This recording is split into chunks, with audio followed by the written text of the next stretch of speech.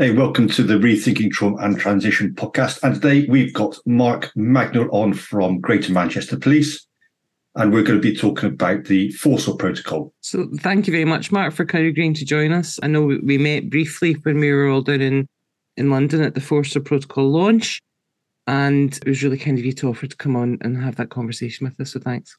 Yeah, thank you. No problem. No problem. What was really appreciated by everybody in the room was the fact that when we were in London, it was very apparent from your conversation that not only did you represent the Greater Manchester Police, but you're a veteran yourself.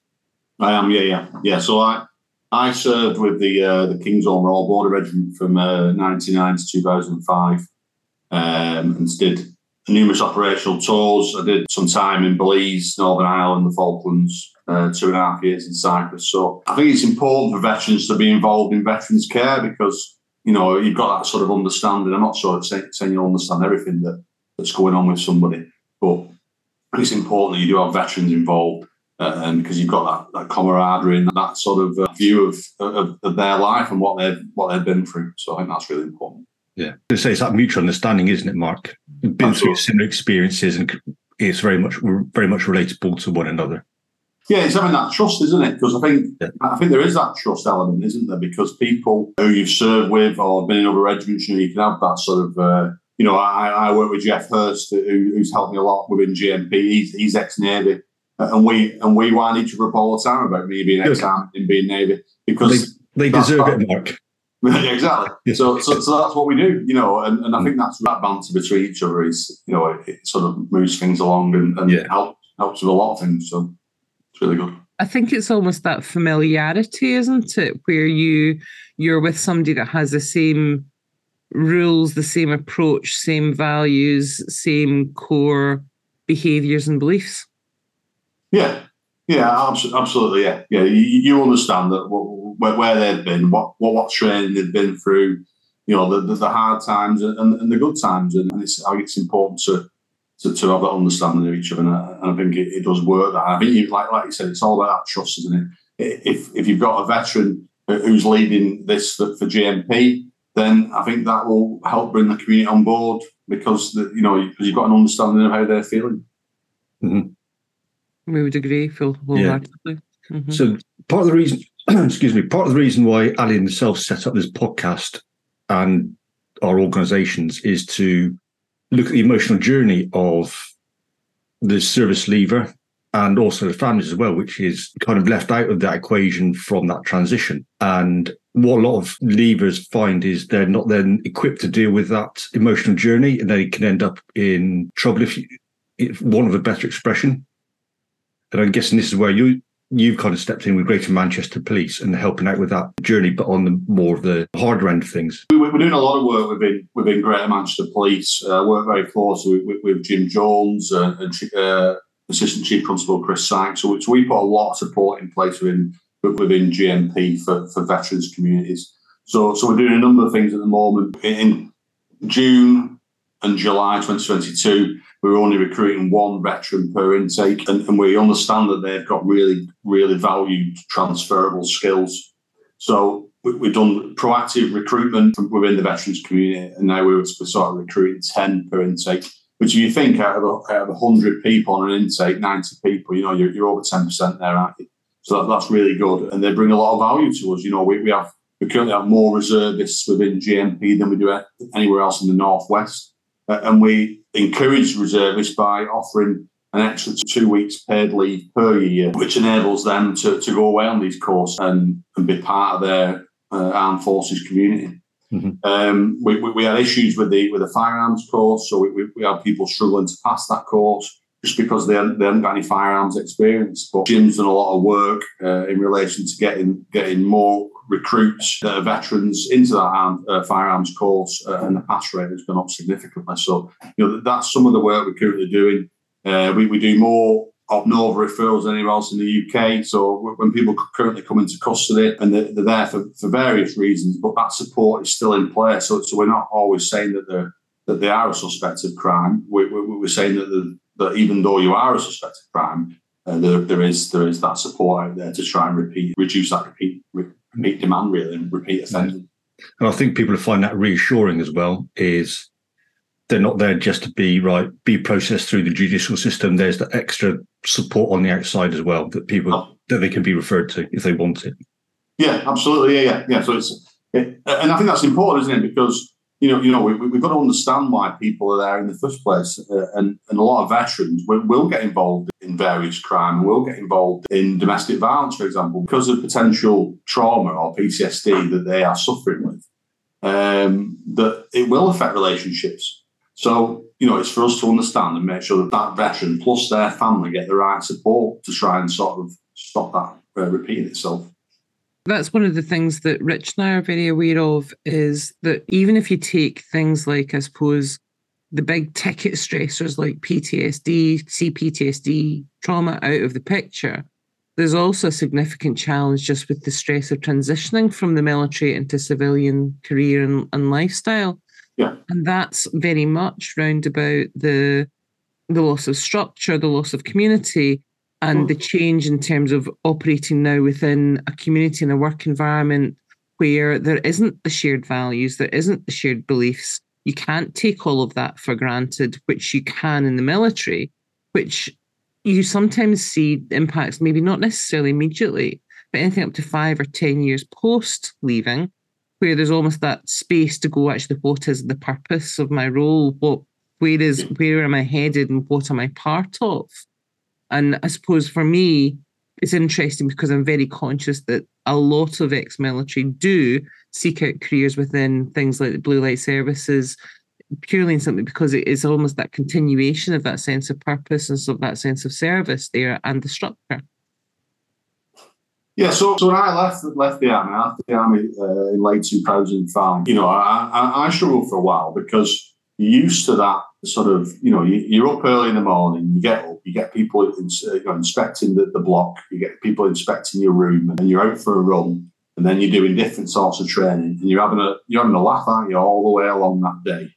And then you come out in civilian society, civilian street, and you don't have that. You just go into work, and people are not mixing afterwards. I think that's the key in the army. You're all living together, aren't you?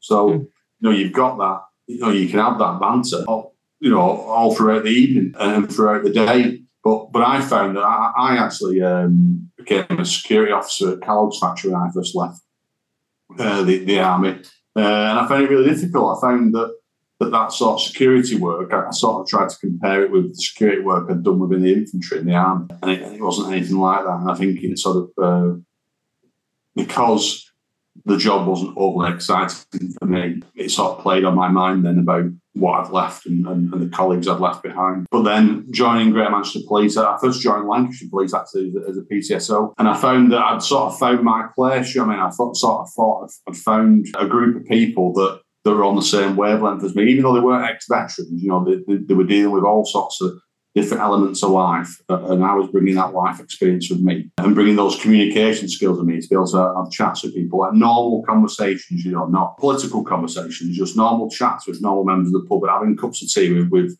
older members of the community when they've been burgled, etc. And I just found that was the right career for me. So I moved to GMP in 2008, became a police officer then, and I found that my career sort of progressed from there. And GMP have been really supportive, more in recent years, but really supportive of the veterans community and really supportive of me throughout my career. And, I've only got 15 years in the police. But throughout that, a number of people have approached me and offered me their support to work through the promotion process. So, throughout that career progression, there's been lots of mentoring and lots of help from all sorts of different people, whether they're veterans or not. But they sort of understand and they can see the skills that you bring with you. So, and I think that's what we're doing in GMP. We're making sure that we're using skills from outside policing to make better changes to policing. Yeah, that was something I was going to pick up on as well. As Greater Manchester Police allowing those reservists to go away and do those courses, that's bringing extra skill sets back into that police service that may be crucial at some point as well. Yeah, absolutely. Yeah, because they're going away doing all sorts of training. I mean, we've got colleagues who've currently gone with the RAF to the Falklands for 6 months. We've got other colleagues that go and do, John Ward, for example. John Ward is our reservist lead. He's currently a WO2, and I can't remember which regiment, which he'll be cross at me for. But he's currently working with that regiment at the moment. He's been there for probably the last 12 months. It isn't no longer paid by GMP, he's paid by the forces. But it shows that the support that once he's finished that attachment, he can then come back to policing. And there's, like I said, there's people that have gone to the Falklands. They'll be there for 4 to 6 months, and then they'll come back and start their policing career again. And I think it's really good that we give them that opportunity, because it's almost a little bit like a career break, isn't it? Yeah. Policing at time can be stressful. It can be stressful for young in-service officers, and it's good for them to get that break and also go and look at how other people are doing things, because, like I said, they're going to bring that skill set back to us. And we're looking at changing the policy for student officers. At the moment, student officers can't have that 2 weeks because of all the intense training that they have when they join the police.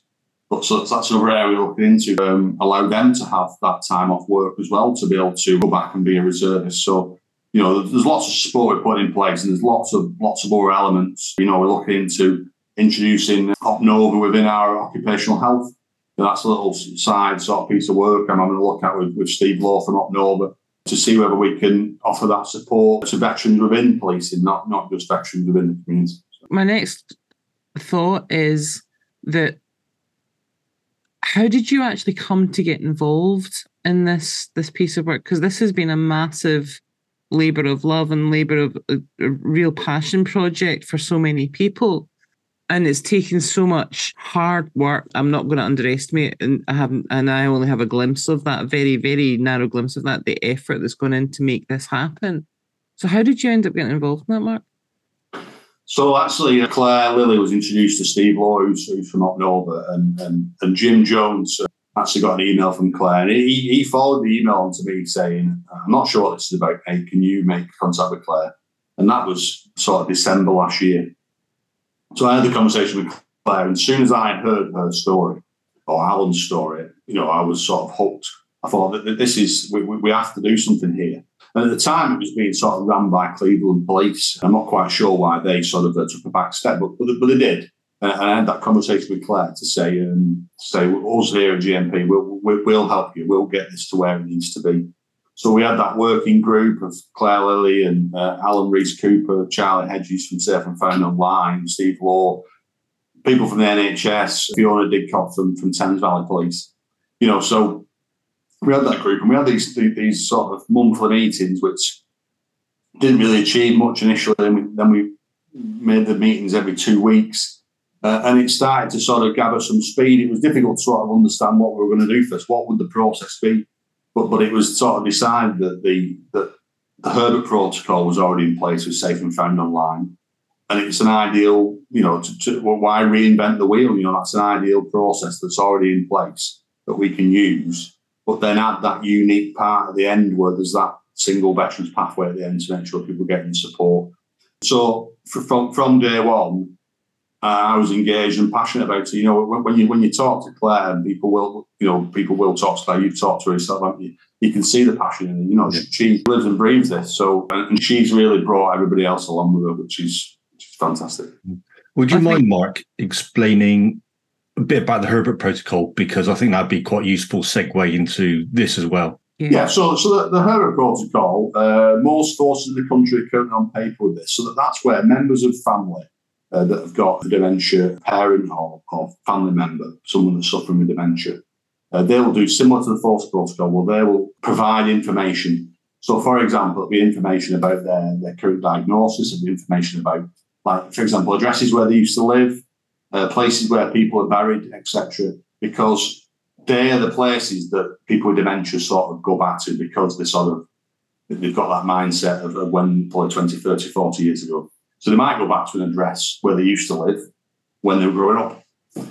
So it's important for us to have that information, because that information is like a golden nugget, isn't it? If we know that they've gone to One Smith Street because they lived there 50 years ago, then that's where we're sending officers to. And that's the same with the Forcer Protocol. We've got information about where someone goes, where they walk the dog, where they like to hang out, do they like going camping anywhere? That sort of information and we can go and find them, can't we? We can be there for them and try and put that help and support in place. And it's not about we have to find them. We will find people, but then it doesn't mean we have to tell anybody where they are. If that person's an adult, if we find them, we can say, look, you have been reported missing. Are you okay? And get the help and support you need. But we don't need to go and tell family. We can tell family that we found that person and they're safe and well. But it doesn't mean we then go and say, yeah, they're on that hill over there. We don't do that. We will then just support that veteran and not all the time go back and speak to family. Well, I think that's an interesting part that I think is important that people recognise, is that we all have a right to privacy. We all have a right to make decisions, and sometimes those decisions are that actually I want to change where I am or who I am with, or the people that I actually choose to communicate with, and that's everybody's free choice.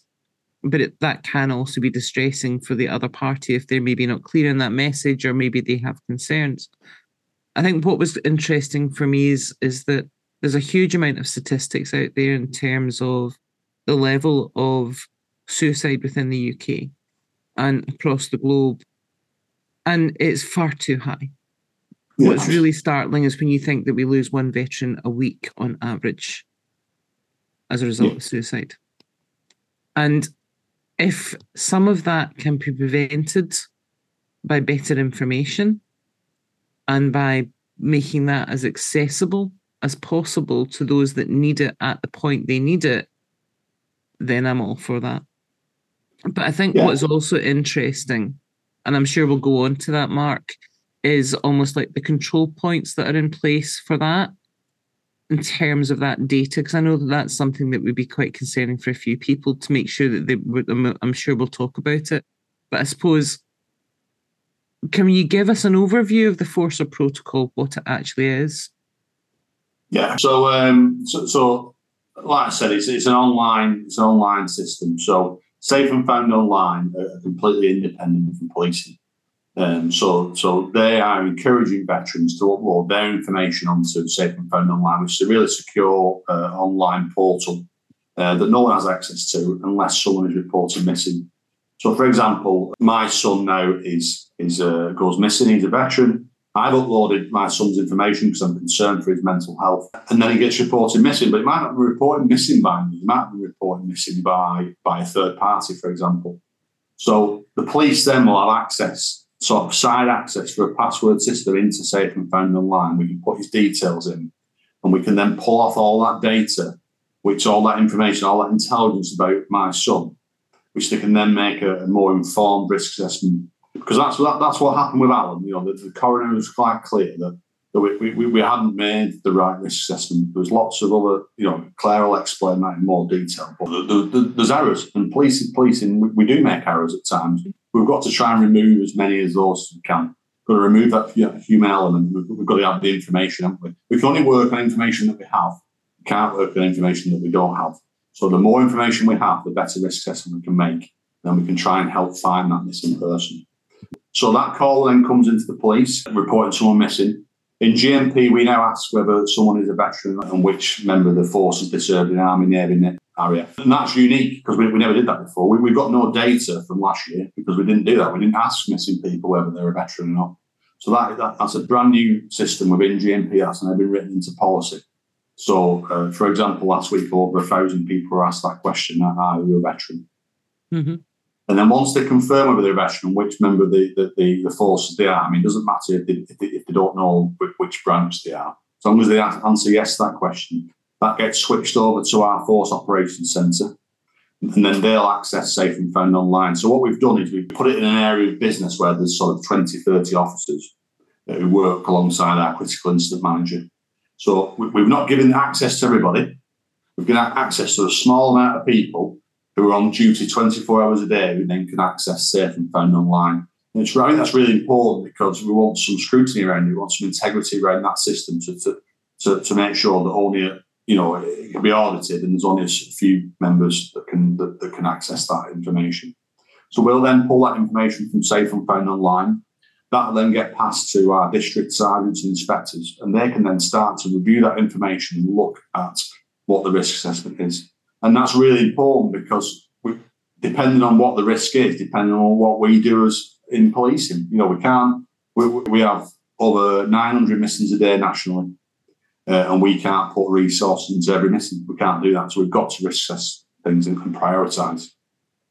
But when we've got that information and we understand what the risk is around that veteran, then the likelihood is we're going to put more resources into that missing person, and that's putting units and patrols into the right areas, isn't it? We can send officers all over the place, but that's not defining what we're doing, and that's where information is really, really important to policing, because then we can say, actually, yes, we've got an idea where this person might be. Let's send patrols to that area. Let's search that area, and that helps us find people quicker.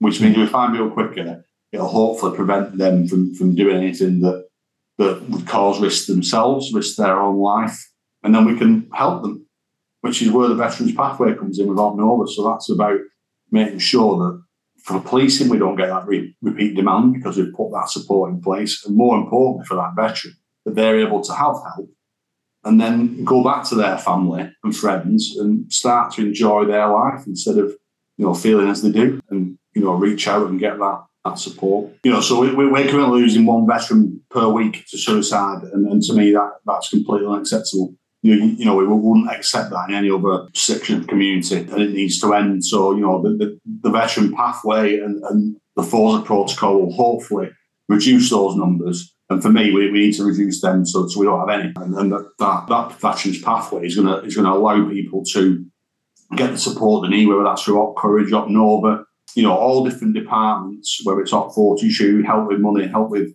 relationship issues. And hopefully, by providing all that support to veterans, then we can start to sort of reduce that number. And we have to reduce that number. It's not a choice, is it? We have to do that. That was really powerful for me, was to see the join up of the services and the provisions, so that it's not just about locating and finding somebody when they're in crisis, but there's the follow on after that that's now in play. That's the coordination of services to support that, which I thought was phenomenal. I was so pleased to see that. Yeah, it's so important, isn't it? And the support along the way, not just from the small working group, but contact from all areas, all walks of life. I had contact just this week from Wigan and Wrightington NHS Trust, saying what can we do to help, and loads of different people, Scottish Little Soldiers, etc., all coming forward to saying we want to be part of this process, part of this referral pathway, and it's really, really important that everybody comes together, and everybody does come together, don't they? Do you know what I mean? The veterans community is really tight knit, and people will do anything they can to help. Yes, I think as well is what's really good is bringing all those disparate organisations, and there's a lot of charities out there quite disjointed. But what I was going to ask you about, Mark, is how important is that to have in policy the Forcer Protocol rather than having it as like a document somewhere that's pinned up on a wall? Yeah, so having it in policy brings longevity. In policing, we do a lot of things to change little bits of policing elements. So, for example, if we've got high burglaries in an area, then we'll put a system in place, an operation in place to reduce burglaries, because that's what matters to the community. But it's not always in policy. That's sort of, let's deal with what's happening now. And it might be next week that we actually push that problem overboard or somewhere else, and we have to create something else to deal with that issue. So, but this is to provide longevity for this. So that's why it's been written into policy. So that's now within GMP's missing from home policy. It sits within the Herbert Protocol, sits next to the Herbert Protocol and the Philomena Protocol. So the Philomena is for children in care, and Herbert is obviously for dementia, as we discussed earlier. And that, because it's now in policy, that's like a Bible to us, really. That's what we work off, That's where we get all our guidance from. So that's why it's in policy. It allows it to remain there. It doesn't alter. We can make tweaks to it if we need to, but it's set in stone now. As part of that longevity, what we're doing in GMP is that we've put it within our training school. So the Forcer Protocol now is part of missing from home training at Sedgley Park. So when new people join the police, which we're currently getting about 90 every 5 weeks, they that they will get that training. They will get that insight into what the Forcer Protocol is and how important it is. I'm going to go myself and do some training with some of the student officers to put my point across and to explain how really important that is. And then once the officer gets into their 10-week tutor phase, which is out of training but within a district, so they go out with a tutor constable and they learn how to be a police officer, as in operationally. Again, we're going to do a recap on the Forcer Protocol to make sure that the officers have got that awareness when they go independent patrol. So when that missing veteran does come in to the police, that officer's got knowledge and know-how about to deal with it and what additional questions need to be asking to those family members. And that's really, really important. We're looking at other areas of business as well, looking at how we get that message across. So the Forcer Protocol has been on every briefing across the force. We have a daily briefing to officers to tell them what the priorities of the day are, etc. So that's been part of that training. We've had training within our Force Contact Centre. There's posters up in every police station which has got the QR codes on, so the QR code for OpNova referral and QR code for the Force Protocol so they can get more information. But I think the QR code, I mentioned this in London, but it's a very small thing for OpNova. But me and Steve Law came up with doing the QR code because you've got to make things easy. If things are difficult to do, if referrals are difficult to do, people don't do them because they're busy. Police officers across the country are really, really busy people. They go in job to job all day long and they're working really hard. So we've got to take away that element of what's difficult. So we make something really easy by just scanning a QR code. Every officer's got a laptop. Every officer's got a work mobile phone now. So they can scan that QR code and they can quickly make that referral. I'm not saying to rush that referral, but it gives them easy access, which is what's really important because officers, even though we've had a missing veteran, we've found that missing veteran, we're putting support in place. You've got to understand that officer then needs to go to the next incident. There's another incident happening. It might not be a missing veteran, it might be a burglary, it might be some sort of violent crime, etc. They've got to go to that next incident. So that's why it's really important to make things really, really simple. Mm. But because we've put everything into policy, it's provided us with that longevity now. So we're looking at how we keep that going. Myself and Jeff Hurst and the team at GMP, Jane Hine, John Barnes, etc., are all working hard every day to look at new ways of communicating this out. So we've just designed posters to go out to the NHS so that they can go into these posters can be displayed in A&E, dental practices, GP surgeries, anywhere where someone's sat for a period of time waiting. That poster's there in front of them. Have a look at what the Forcer Protocol is. Have a look. There's a QR code. Have a look. And if it suits you, then upload your information and we can then, Safe and Found Online can store that for you. And if at any point you do go missing or you're concerned someone who will go missing, then, that information's there for us to find. Yes. I was going to make it clear that though Jeff Hurst and John Barnes aren't ex-footballers. No. Our structure within GMP is so ACC sites is our strategic lead. You've got myself and Jane Hyam. Jane's at the head of vulnerability, and then you have got John Barnes and Jeff Hurst. So they're not footballers. It sounds like a football team, doesn't it? But they're not. Jeff's a business analyst or project manager now, so he does a lot of work at sort of how we roll out projects and how we keep that momentum going. And John Barnes is our missing from home single point of contact. So he's our, what we call Spock for that area of business. So he looks, Spock. So he is that for our area of business. So he looks at all missings across the force. John, again, is a veteran. So is Jeff. So Jeff's Navy. And I think John was Army. So, we have got veterans within our network and within our sort of our structure. So I think what I really like is the instantness, the speed at which that referral can be made, because you're right. If you don't make something easy, if you make it too laborious, then all you're doing is creating roadblocks and adding pressure into an already very pressurized system and process. But the fact that referral can be done on the phone, there and then, instantaneously before you move on to the next call, means that actually the likelihood of use increases tenfold because you've enabled its use in the most sensible and ease of access way that you possibly can. Yeah, absolutely. And like I said to you before, that's really important. Officers are really busy. There's a lot of incidents. We get 35,000 incidents a week in Greater Manchester, which is a lot of incidents to deal with. And veterans only play a small part of that. So what it is you're going to make a process that's really simple for people to be able to just make quick referrals. And then professionals, because police officers are not mental health professionals. They have an awareness of mental health, but it's not for us to determine how that support should work. So it's about that single pathway. It's not for officers to make the decision, is it PTSD, is it other elements of mental health, etc. It's not for them to do that. It's for that single pathway. They do the referral, they provide the details, and then it's for opting over them to then look into how they can redirect that person to the right care. Yeah, because I think in some cases people want police officers to be knowledge in all aspects of law and all, to be everything to everybody, which they obviously can't be. You can't be a social worker, you can't be a lawyer, you can't be this, that, and the other. You just have a really good general experience. Yeah. So we can't be. We deal with a lot more mental health than we used to deal with. We deal with a lot more sort of children at risk, etc. Lots of things that isn't is more the welfare side of policing than actual crime side of policing, which is fine, but we're not professionals in those areas. So we have to put systems in place that allows officers to do the best they can for that person. But then it's to be handed over then to sort of encourage the NHS to then put things in place to put that to help and support people.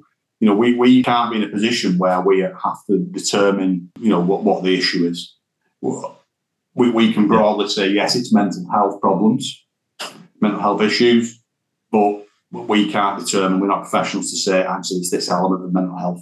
I think that's really important, is recognising that the role of the police force and in these situations isn't one of treatment, isn't one of resolution. It's an intermediary step which says, okay, we have you, you're safe. Now we need to signpost you to somebody that has the skills, whose area of expertise is this, who has the resources that can now take over the case management of that, take over that support that you need right now, put that in play for you, but in a way that's going to limit the stress and pressure. And I think that was one of the things that was important for me, was the joined up working, because quite often what you get and you hear a lot of is people who are as stressed as about the processes of accessing the support as they are prior to the support. Because if you have multiple points of access and multiple referral points that you have to go through, when you are in crisis, when you're already in a point of overwhelm, then that just magnifies that. And the capacity for you, the individual, to do that is significantly reduced.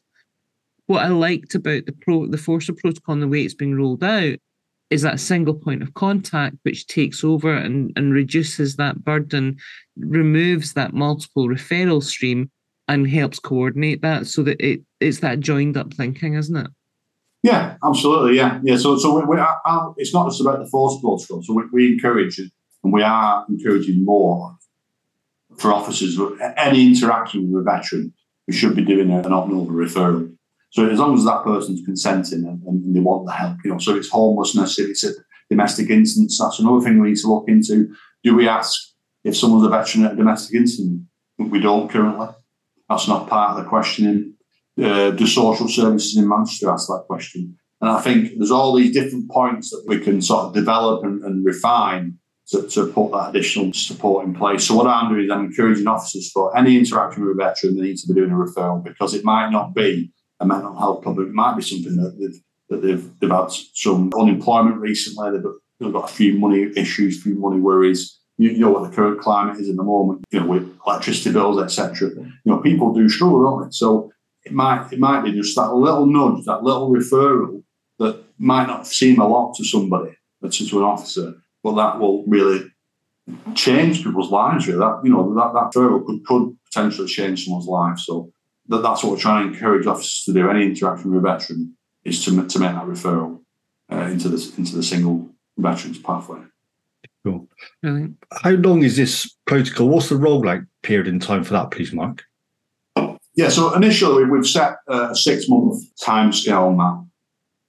But as the NPCC have already sort of alluded to, is that this is going to be rolled out as a national national system across 43 police forces across England and Wales. And also Scotland are also part of the NPCC, and they're interested in having that protocol as well. So the 6-month period really is to iron out any issues, because myself and Jeff are constantly reviewing the process. So we review every veteran missing that we have and make sure that we've followed the correct procedure, followed the policy, and we just make those little tweaks. And if we need to make those tweaks and make things work more efficiently, so then we can provide a blueprint then for the other forces across England and Wales. So that's what this pilot is about. It's making sure that there's a demand for the process, making sure that we get enough referrals in to support people across Greater Manchester. But then it's about ironing out those issues. So every new process is going to have some sort of issues with it, and so, nothing just runs as planned. So it's about ironing out those problems, and then providing that overview and that blueprint to the NPCC so it can be rolled out nationally. So the rollout, just I suppose to clarify, you've got the Forcer Protocol, which is about getting information, valuable, vital information to first responders at a point when they are notified that there's somebody in crisis, that there's somebody that might need some additional support that people are concerned about.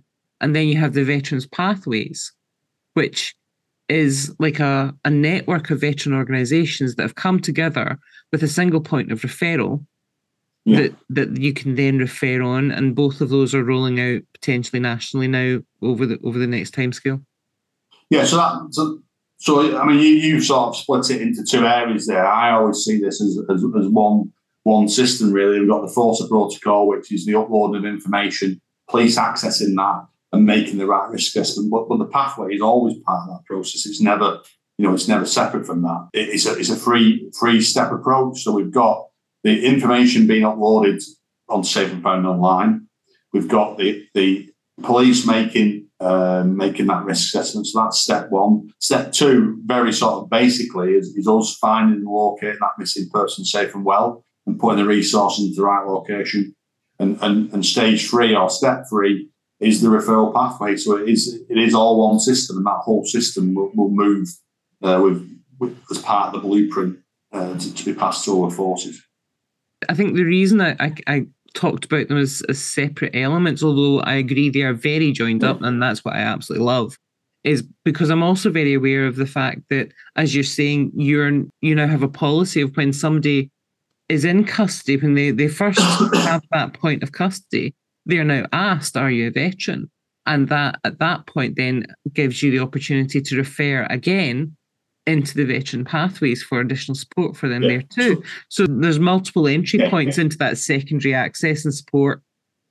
Yeah. So I see it as one system, as the Forcer Protocol, including the veterans pathway. But like I said, we're encouraging people, because for me, why are we waiting for people to go missing?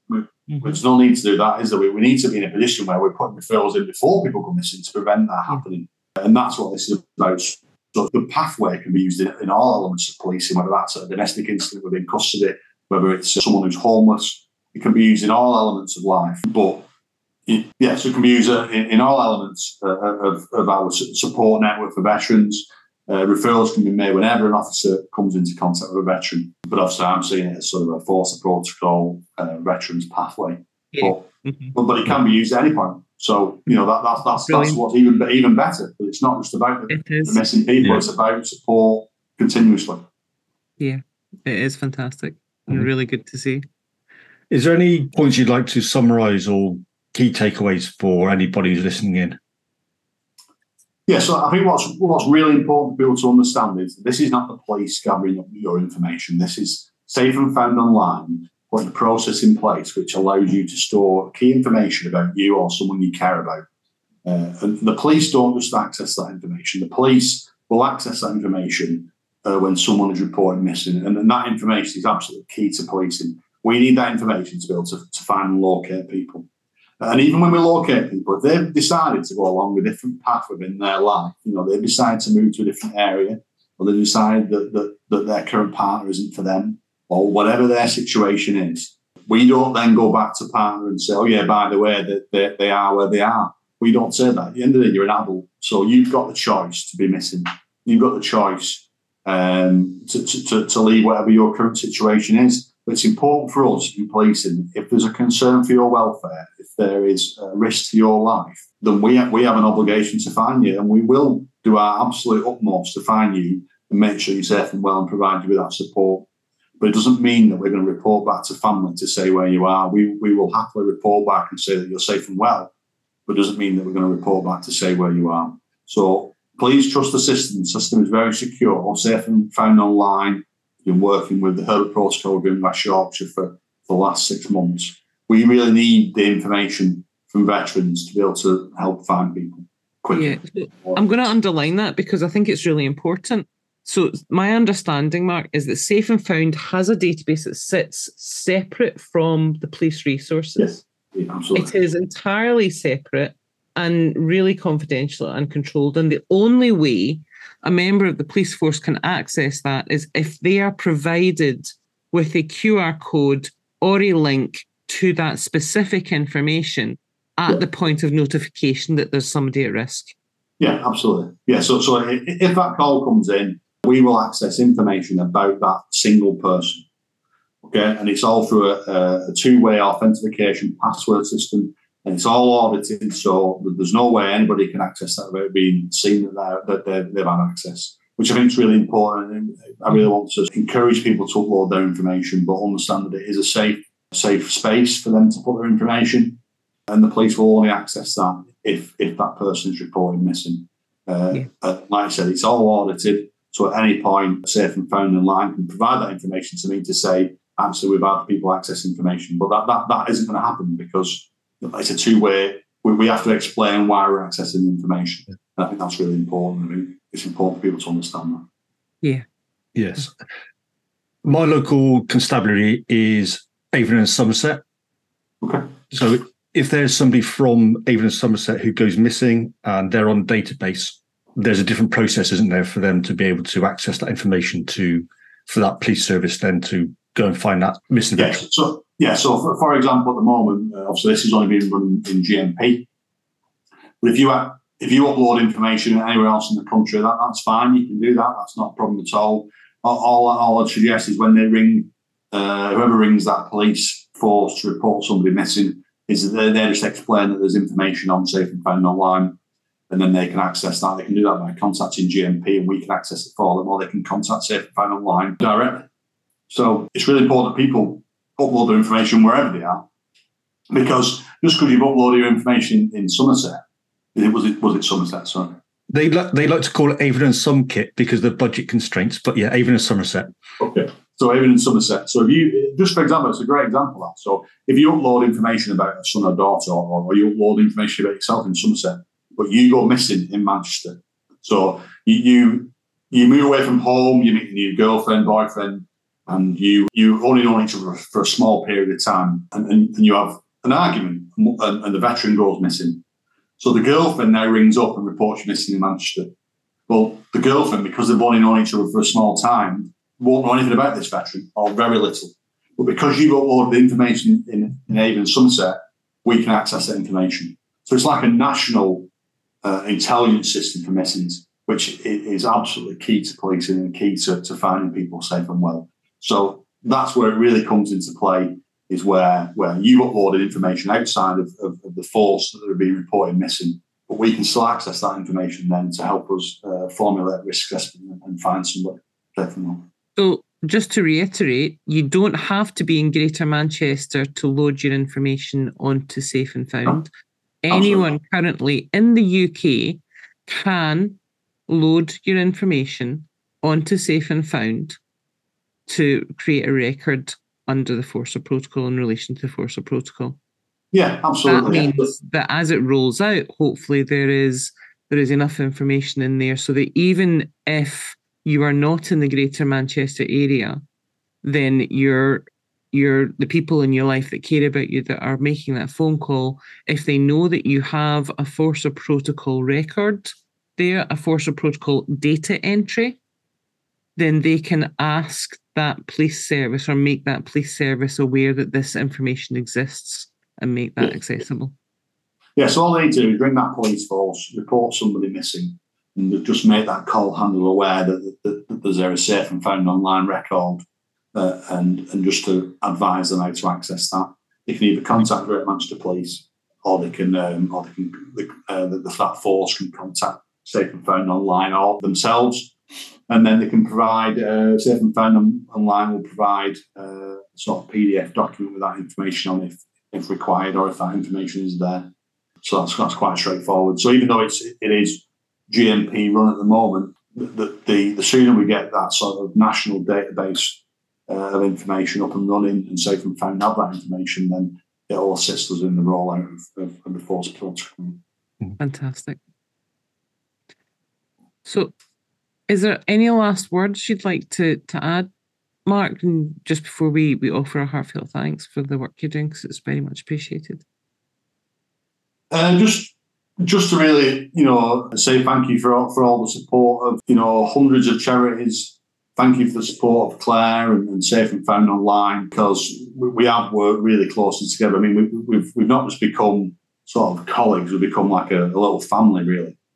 And we are friends. We do chat daily, whether we like it or not. So I think that's really important. And all I do is really encourage officers, wherever you are in the UK, to, if you have that interaction with a veteran, then make a referral, because you don't know what difference you're making by filling in a form that takes you a couple of minutes before you go to that next incident, and really put that support in place.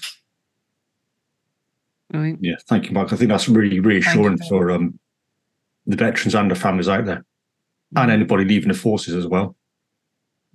Definitely. Thank you so much. And we will make sure that the links for the Forcer Protocol for Safe and Found are available in our show notes and any media we're putting out about the podcast.